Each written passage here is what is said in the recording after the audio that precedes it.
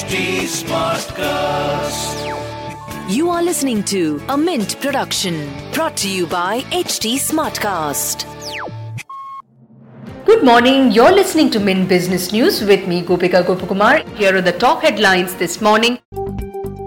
India's gross domestic product or GDP grew 1.6% in the March quarter compared with 0.5% in the previous quarter. For the full year though, GDP shrank 7.3% due to the impact of the first wave. This is against the 8% contraction estimated earlier. The last time the Indian economy contracted was in 1979-80.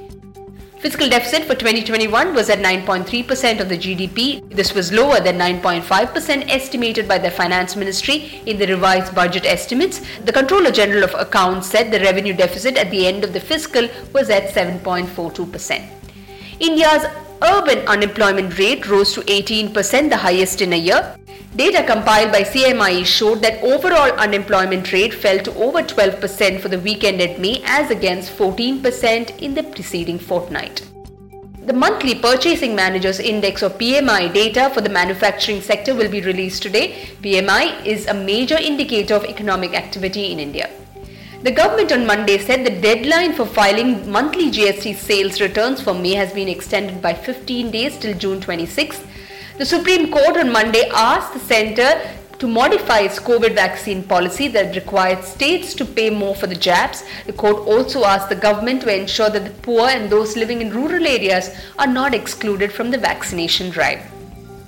A consortium of investors led by American private equity giant the Carlyle Group and former HDFC Bank CEO Aditya Puri will invest 4,000 crore rupees in PNB Housing Finance. The capital infusion will make Carlyle the largest shareholder in PNB Housing.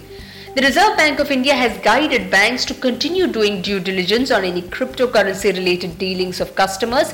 The regulator has, however, said that a 2018 circular from RBI that was set aside by the Supreme Court cannot be cited as a reason to curb these customer dealings. ITC will announce its March quarter results today. Revenue recovery is likely to continue. Starting today, no more free storage in Google. Google has revised its storage policy. Any new photos and videos that will be uploaded on Google Photos will count towards the free 15 GB storage. Moving on to markets, Asian stocks were steady during early trade. Investors await the key US jobs data later in the week to assess the economic outlook. Oil prices climbed, with Brent crude trading near $70 a barrel. OPEC and its allies have forecast that inventories will fall sharply this year if the group sticks to its current plan. Gold had its biggest monthly advance since July. The 10-year US Treasury rose to 1.61%. Indian markets rose nearly 1% to hit fresh record highs on Monday trade. Strong buying interest was seen in RIL. And in business term of the day, we look at revenue deficit. Revenue deficit arises when the government's revenue expenditure exceeds the total revenue receipts.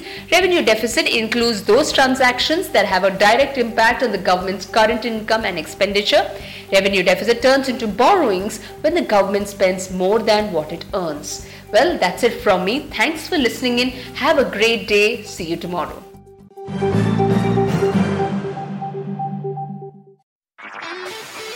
This was a Mint production brought to you by HT Smartcast. HT Smartcast.